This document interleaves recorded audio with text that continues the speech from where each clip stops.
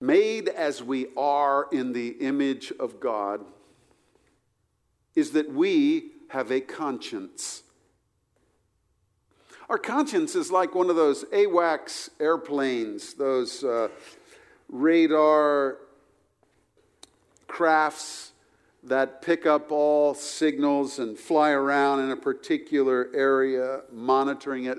Our conscience is like an AWACS airplane monitoring our mind and our will, our emotions, the experiences that we have in life. Vincent van Gogh said, a conscience is a man's compass. Victor Hugo said, conscience is God present in man. It was the Justice of the Supreme Court, Antonin Scalia, who said, more important than your obligation to follow your conscience, or at least prior to it, is your obligation to form your conscience correctly. Here's what Jesus said about the work of the Holy Spirit to forge our conscience. John 16, 7 through 11. Nevertheless, I tell you the truth, it is to your advantage that I go away. For if I do not go away, the Helper will not come to you. But if I go, I will send him to you. And when he comes, he will convict the world concerning sin and righteousness and judgment. Concerning sin, because they do not believe in me. Concerning righteousness, because I go to the Father, and you will see me no longer. Concerning judgment, because the ruler of this world is judged. Hear the word of the Lord. What about our conscience? What kind of shape is your conscience in this morning? How does God work in our life by the Spirit with His Word to, in fact, develop a tender, responsive conscience? I mean, scale of 1 to 10. 10 being a tender, responsive conscience. 1 being not responsive. Put the dipstick down and pull it out. Where are you registering this morning? Is our conscience running in a parallel track with the Word of God and the promptings of the Spirit? Come with me to Romans chapter 7.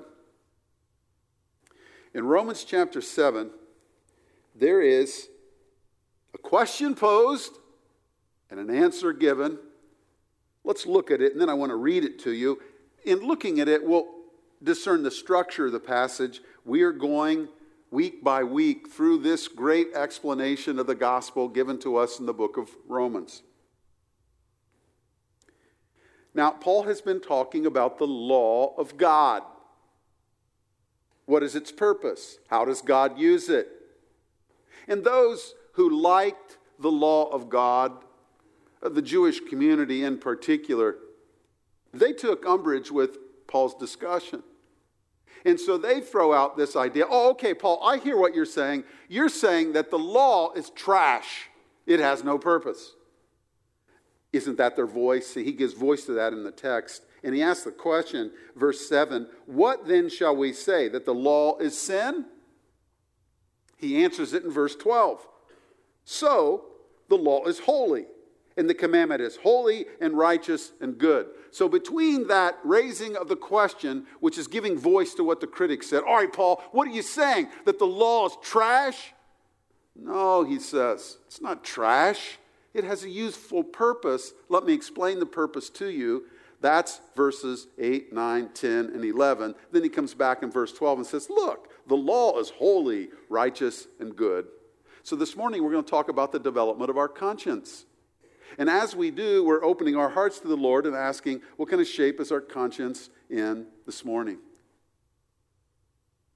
Romans 7, 7 through 12. What then shall we say? The law is sin? By no means. Yet, if it had not been for the law, I would not have known sin. For I have not I would not have known what it is to covet if the law had not said, you shall not covet. But sin, seizing an opportunity through the commandment, produced in me all kinds of covetousness.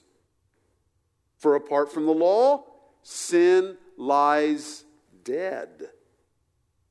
I was once alive apart from the law, but when the commandment came, sin came alive, and I died. The very commandment that promised life proved to be death to me.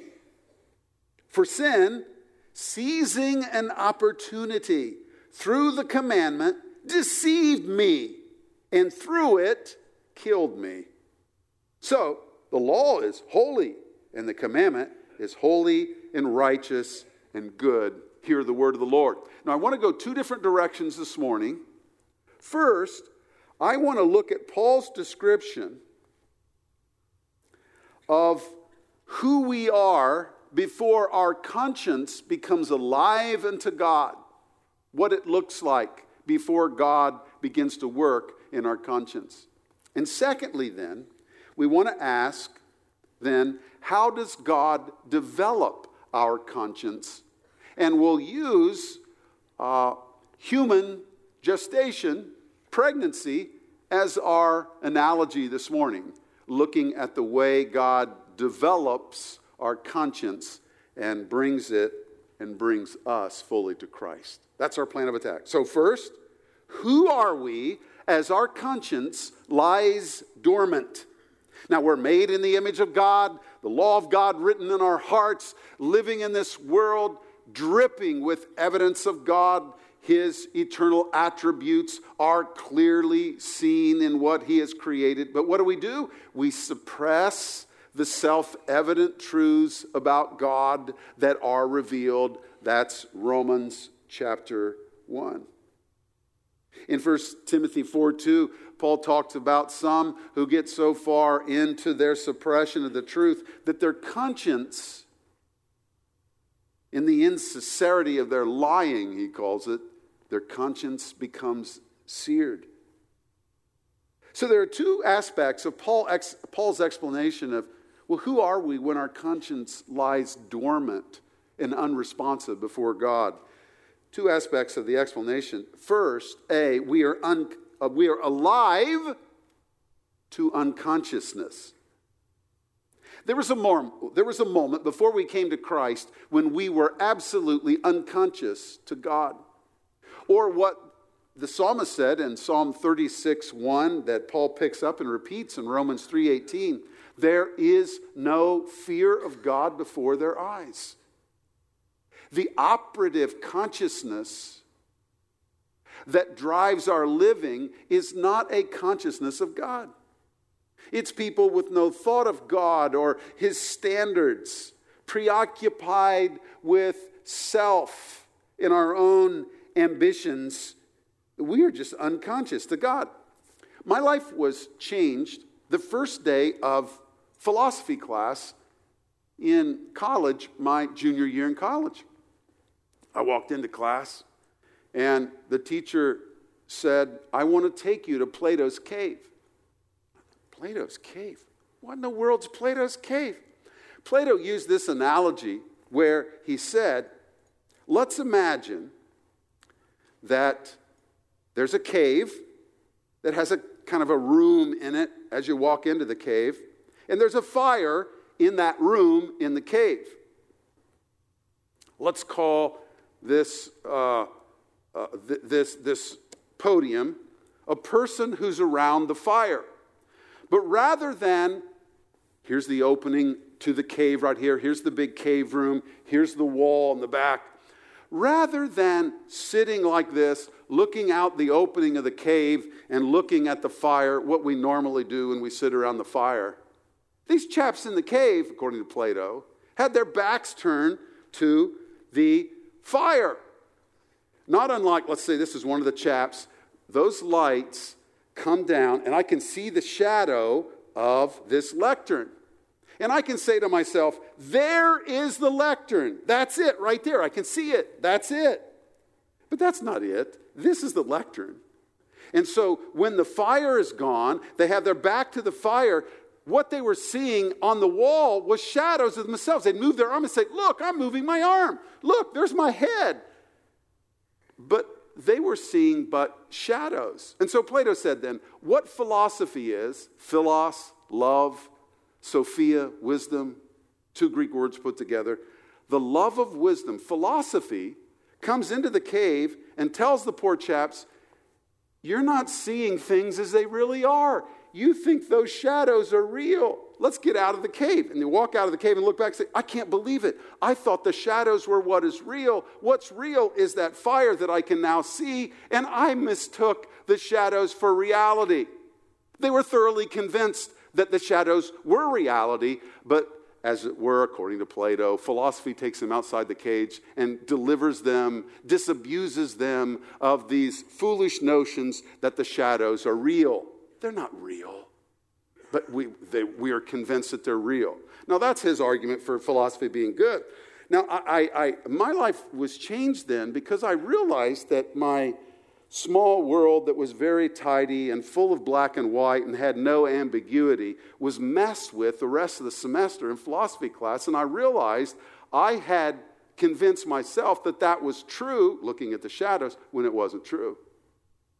And in the same way, we can cruise along in life and we're just totally unconscious to God, and we can convince ourselves of what reality is made out of. It's those shadows there. And the Spirit of God begins to reveal God to us through the law of God. And it's like being taken outside the cave and being said, hey, look, you thought those shadows were real. Those weren't real. This is what is real. Most of humanity is blissfully unaware of the depth of our sin and the existence of God. We're captured by the here and now and the bustle of everyday life and monkey around in the shadows, when all the while God wants to reveal himself to us and does through his law, which is Paul's point here that we'll get to. Now, the second aspect of the explanation is this. We are dead to any ability to meet the law's demands. Look at verse 9 and 10. I was once alive apart from the law. Now, what in the world is he saying? He's saying this. You know what? I thought my life was really great. I was way okay. I thought, when I didn't have any exposure to the law. But then the law came along and shot right in the heart my convincing idea that I was way okay. I was once alive to my blissful ignorance before God, but then the law came along and woke me up, and I realized I was dead to God, unresponsive to him, not being moved at all by his presence and his word. For example, if you'd ask someone, does your conscience bother you? What? Bother? I'm not bothered by anything. But then the law of God comes along and discloses, reveals, points out, convicts, awakens us to realities that we were not conscious to but existed before. And the agent that the Spirit of God uses in our life to accomplish that is the law of God. What God has said. Suddenly then, an awareness of sin dawns upon us. And then, coming with that dawning is an awareness of, oh, I can't do what I'm being asked to do in the law. I cannot keep the law perfectly. I am missing the mark. We are awakened to our powerlessness. So the first movement as God begins to move in our lives is we move from unconsciousness to God, to an inability to obey what God has revealed for our good in the law. And it's a movement that starts. Well, then, how does God develop the conscience and what is described here? Let's think of it in terms of human gestation. Let's look at a couple of pictures. These are my favorite fetal pictures. You know, the little man, a little girl, sucking her thumb in the womb. It's just beautiful. And I like this one too. Grab the hold of both feet. You know, that's good stuff there. Just having a playful time in the womb. I think this is a picture from 25 weeks. I think there might be one more. I am told that the exhibit, I haven't seen it, at the Creation Museum, recently opened, Fearfully and Wonderfully Made, is really worth seeing, and that it's a beautiful heralding of human gestation and the glory of what God does. What does the psalmist call it? In the secret parts of the earth, being fearfully and wonderfully made. Now watch the development of our conscience. We'll use that first trimester, second trimester, third trimester model there. Just as the infant, just as the fetus develops in the womb, so God works to develop our conscience. And the reason we bring this up is I want you to pull your conscience up next to the Word of God this morning and ask, where am I? What's going on in my own heart? 3 movements of God's development, our conscience. First, the first trimester is the law of God is a light turned on in our conscience that exposes the presence of sin. We are unconscious to God. You know, we think we're alive, we're dead to God. But then the light is turned on, and we suddenly become conscious of Him and His standards. But that sudden realization is not something wonderful, it's something very convicting, and we are brought up short. The first trimester, the law of God is a light turned on in our conscience that exposes the presence of sin. Look at verse 7. What do we say then? That the law is sin? By no means. Yet, if it had not been for the law, I would have not known sin. For I would not have known what it is to covet if the law had not said, you shall not covet. Verse 8, but sin, seizing an opportunity through the commandment, produced in me all kinds of covetousness. If you'd asked this chap before this dawning happened, hey, are you a man who covets? Who, me? I don't have any coveting. And then along the way, he's exposed to the law of God. Do not covet. And when he read that, what the law did was turn the light on in his own heart to realize all manner of covetousness was present in his own heart. Not realize apart from the light being turned on by the law of God.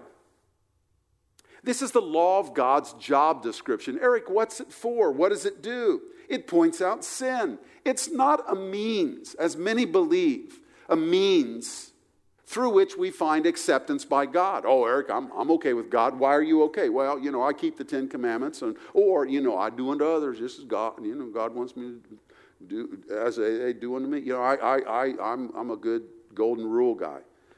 Well, God's law was never given to obey so that we'd be accepted. Because you start rooting around in the law, and the first thing you realize is, I can't obey this.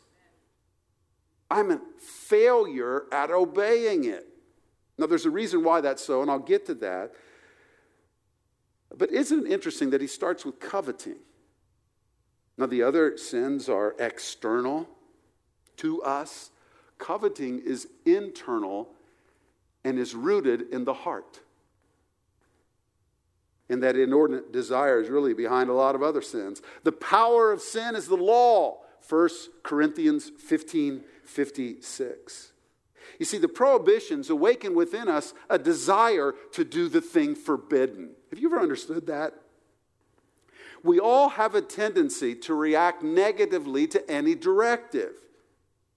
Adam's children have deep streams of it is called suggestibility.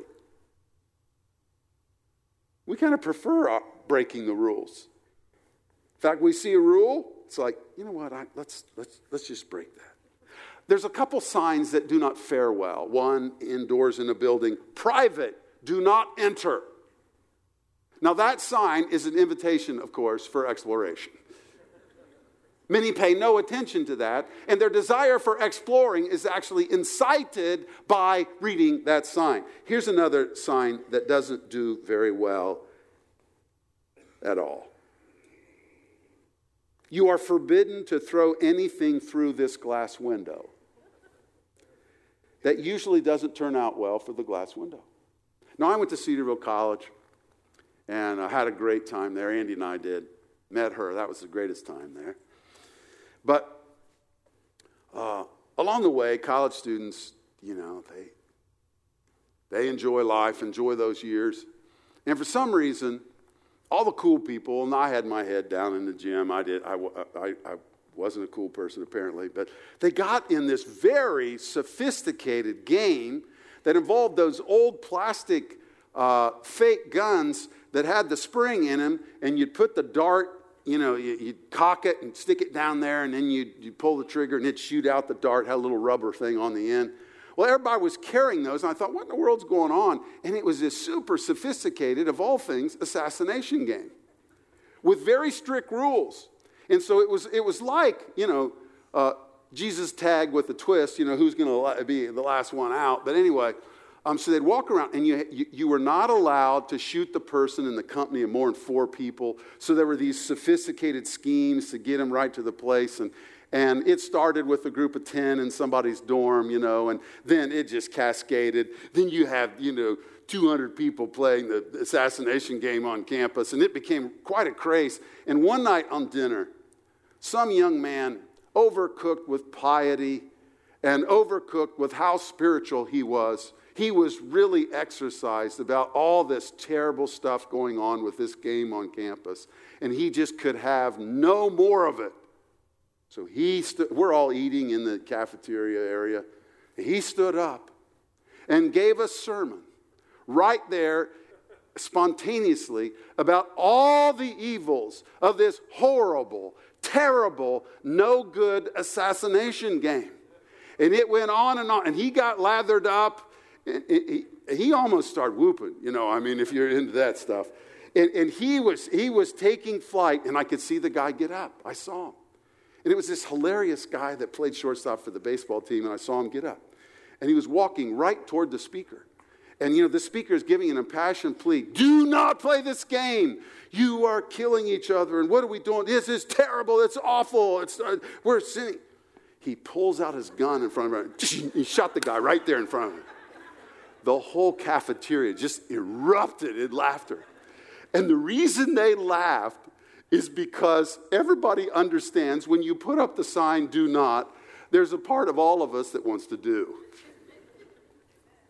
Now that was a playful thing back in college. Isn't it true that we are all enticed by the forbidden fruit? Some argue this passage brings us to the garden and helps us realize we were there with Adam and Eve making the same choice. It's played out here. What we ought not do, we in fact do.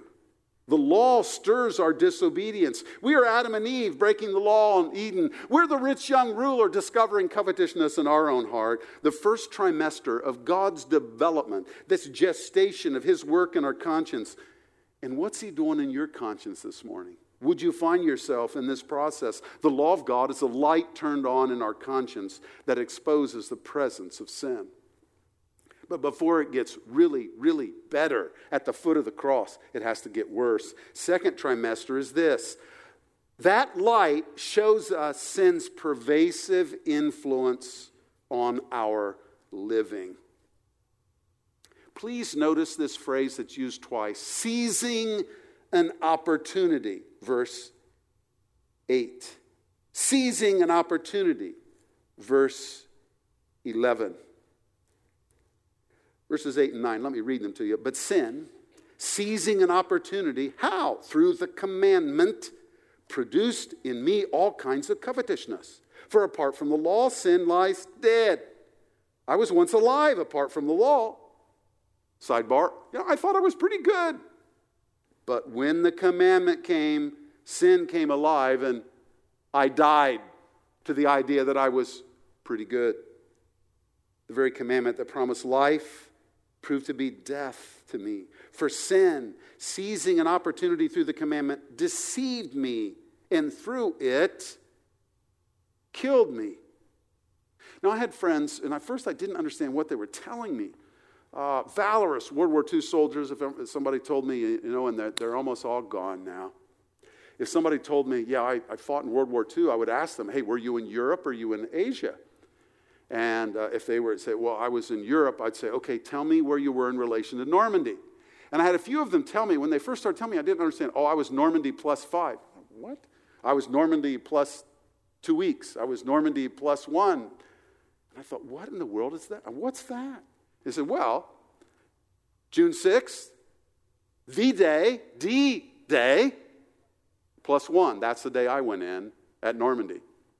Or it would say, I had one guy was Normandy plus 5. I said, well, what'd you do, Roger? He said, well, just right behind the front line, I hung communication wire all across France. I was Normandy plus 5. There was a beachhead established, and then from that beachhead, we all moved forward. Now, Eric, why would you offer that illustration? Because this verse with the word, verse 5, aroused, is a word used for an army establishing a beachhead from which they operate. Had a buddy in Afghanistan, deputy commander, I think it's the 82nd Airborne.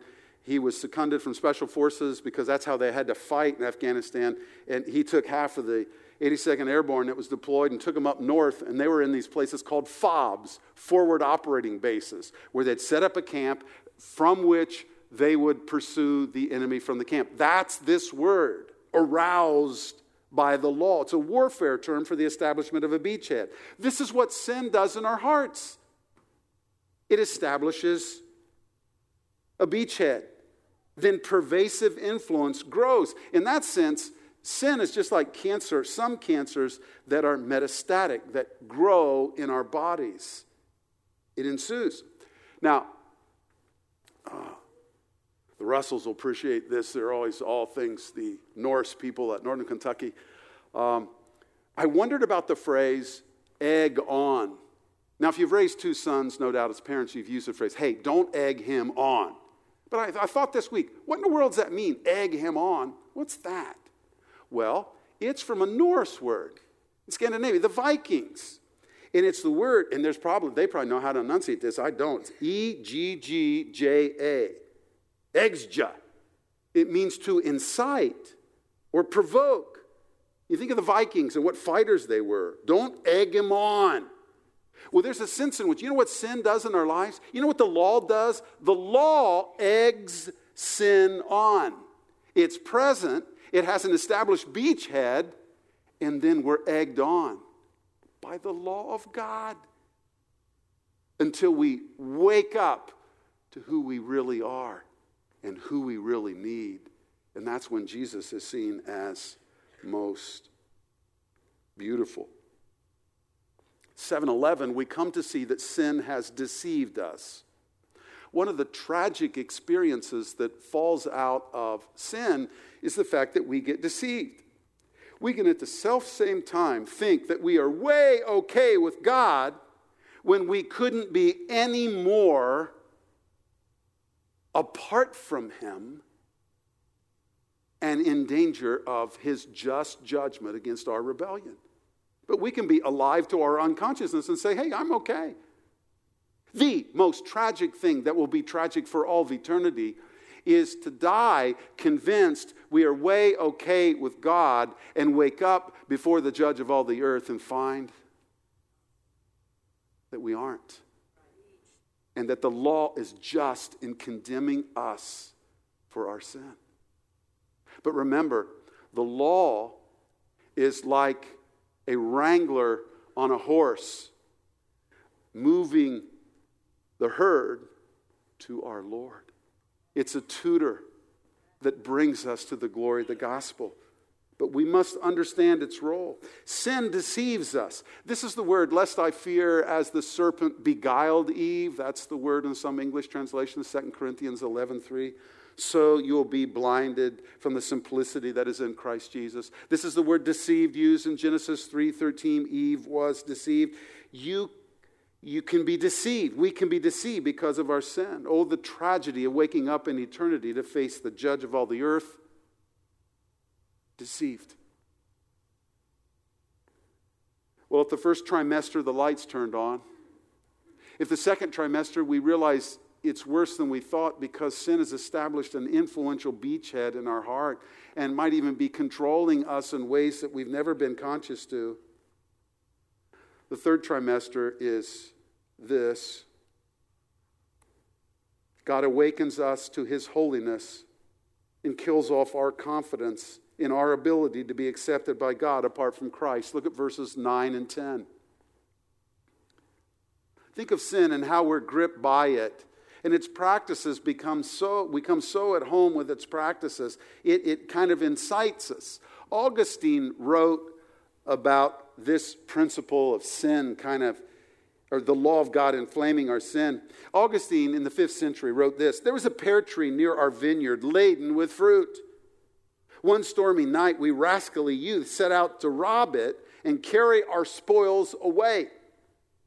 We took off a huge load of pears, not to feast upon ourselves, but to throw them to the pigs, though we ate just enough to have the pleasure of the forbidden fruit. They were nice pears, but it was not the pears that my wretched soul coveted, for I had plenty better at home. I picked them simply in order to become a thief. The only feast I got was the feast of iniquity, and that I enjoyed to the full. What was it that I loved in that theft?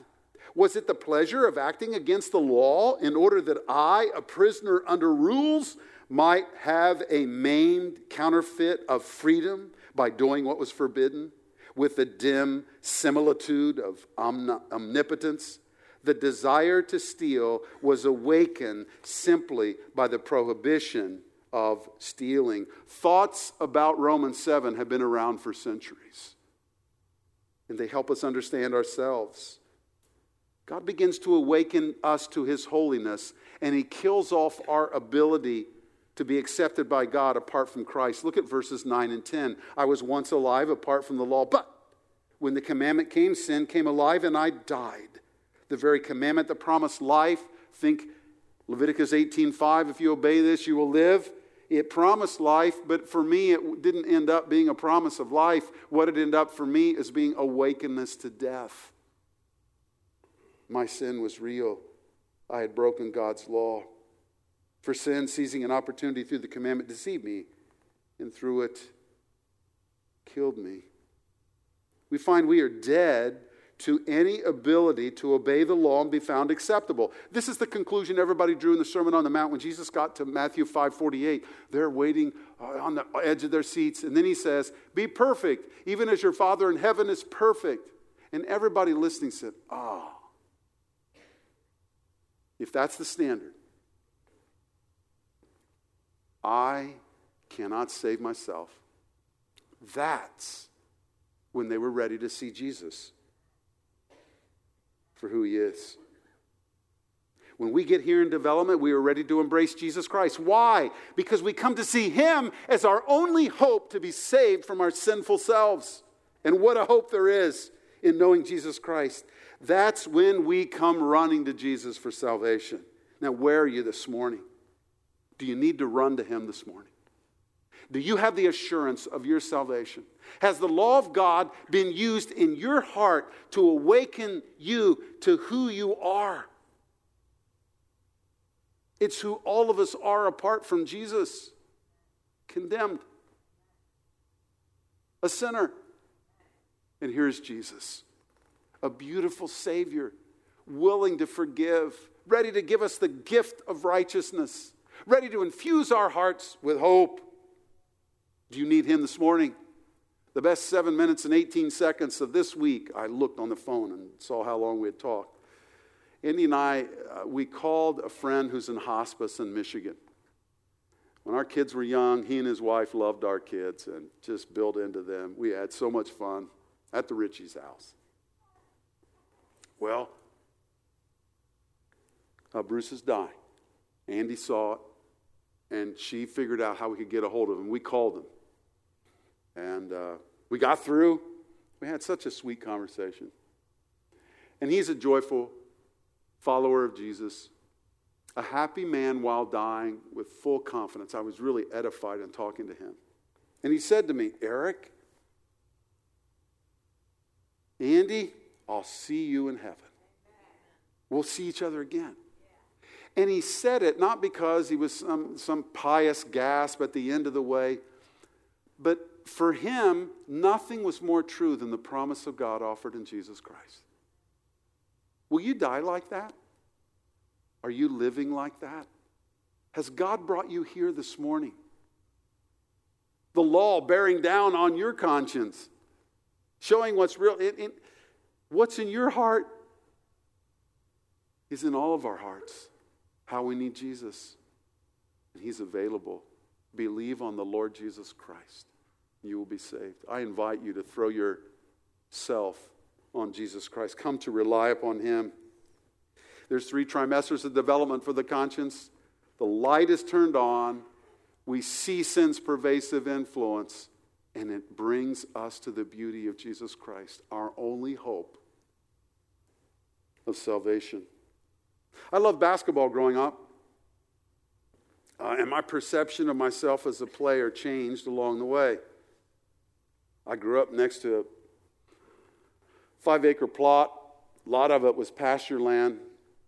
And the guy poured a cement full court right in the middle of the pasture. And I spent most of my growing up years playing on that court. And I played so much and practiced so much that before long, according to me, the best player on that court was me. I could take down anybody from Park Ridge Acres. But then in 5th grade, I went to Boone Station School and merged in with a whole other crowd. And my perception of myself changed as I played 5th and 6th grade basketball. Because there's some bigger, stronger kids from Lindare Acres and other places. And so I worked, and by the time I was in the 8th grade, I thought to myself, I'm the best basketball player from Boone Station School. So much so that when I got to high school, Greenon High School, I just bagged the tryout for the freshman basketball team. I went to the reserve coach and said, hey, I want to try out for the reserve team. He said, you do? I said, yeah, I'm going to make your team. So I tried out, and at the end of that, he said, Mounts, you better go back down. You know, it's not working here. So I went down, and they almost cut me from the freshman team. I sat the bench for most of the year, just embittered the whole time, just rotting on the bench. Finally, at the end of the year, got into a few games, did okay. And I was determined I'd kill myself. And worked up, and it got to the point where by the time I was a senior in high school, well, there's some thought, including me mostly, that I was the best kid at Greenon High School. And my junior year, I made all conference. There were 4 guys that went D1 out of our conference. It was really an intense conference my junior year. And we were 17-2 my junior year, too, by the way. We won 2 and we lost 17. It was a very, very tough year. But by the time I graduated my senior year in high school, I thought, you know, I'm pretty good. I don't think anybody at Greenon is better than me, and I've been recognized as most valuable player in the conference. Yeah, I'm it. I'm good. But at every level, the calculus was changing and moved. I got to college, and same thing. Got to my senior year, and some thought, mostly me, that I was the best player there, and then most valuable player in the conference, all-district player of the year, All-American. I thought, this is really, I made it. And there was a kid that it was in our conference that got drafted in the 5th round into the pros my junior year, and I was convinced I was going to be drafted, of course. But I went to Australia in the summer of 1980 with an all-star team from the National Association of Intercollegiate Athletics, and I thought, man, I'm good, best Cedarville's ever had, and here, this is really great, and this is really important. And I couldn't believe how great these guys were I was with. We started out with a week of exhibition games, and I could hardly, I played awful, and they were just playing like they were in the NBA. They're just fantastic players. And I thought to myself, you know what? Good basketball players in America are a dime a dozen. Who cares, you know? But at every level, it seemed that the metric changed. And every time I thought I was here, or there was some exposure to somebody who was here, and finally it dawned on me that I was not going to be the greatest basketball player on earth who ever lived. Because there were higher standards. This is the law of God. This is what he does. We can think we're pretty good. We can think we're all right. We think we're fine with God. And God just puts his arm around it. That's what he's talking about here. And he uses the law of God as our tutor. So is the law bad, inciting sin? No, the law is great. Because the law brings us inexorably to collapse at the foot of Jesus and say, what a wonderful Savior, who brings us, notwithstanding our sin, which he forgives, to a position in which there is no condemnation to them that are in Christ Jesus. What a Savior. What a glorious gospel. Praise be to God for Jesus Christ. Lord, I pray for your Holy Spirit to take the law of God and run with it through the assembly this morning. Awaken us. Turn the light on. Turn the light on to its pervasive influence. But, oh God, don't leave us there in hopelessness. Shine the light on Jesus, who is himself the light of the world. Behold the Lamb of God who takes away the sin of the world. Father, for those whose conscience is moved this morning, open their heart to you. Rush in with your grace. Hear their prayers of repentance.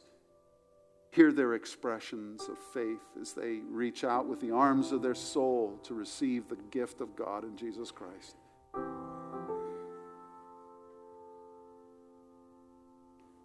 Thank you, Lord, for making a way for sinful people to be redeemed, to not wallow in their sin and be ruined, but to be forgiven and come to have a future and a hope in a great Savior.